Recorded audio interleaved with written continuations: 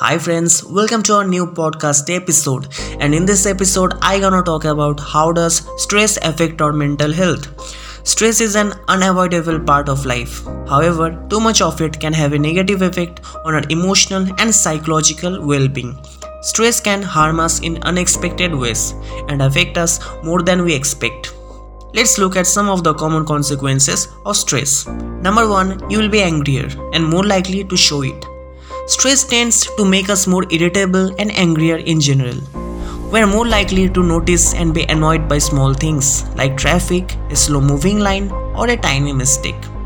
Stress can make us feel full of frustration and also increase the chances of it exploding all over the place. Stressed people are more prone to angry outbursts that can damage their reputation, relationship, and goals. Second thing, your sleep will be affected. A healthy sleep is one of the most essential elements of our well-being. When we sleep less or have a lower sleep quality, it will affect pretty much every aspect of our health. Stress can disrupt our sleep, leading to further stress, which can create a vicious cycle. Number 3, you will not be present in the moment. Stress is distracting. It's likely to keep you thinking about its cause time and again. In general, stress can make it harder for you to be present and enjoy what you are doing now. Number 4, you will push yourself. When you are stressed, you might feel like you have to push yourself harder. However, you are also likely to be less efficient and more prone to bad decisions.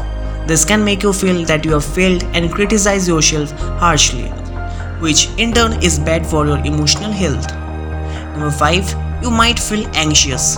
Stress contributes to anxiety, which can be quite unpleasant to experience.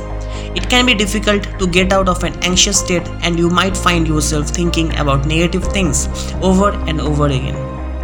So now that you see the impact stress can have on you, and it is really harmful for your personal life, you should deal with it instead of thinking about it. So this is all for today's episodes. Thanks everyone for listening to this podcast. And if you like this episode, please share this to your friends and don't forget to follow us. Thank you.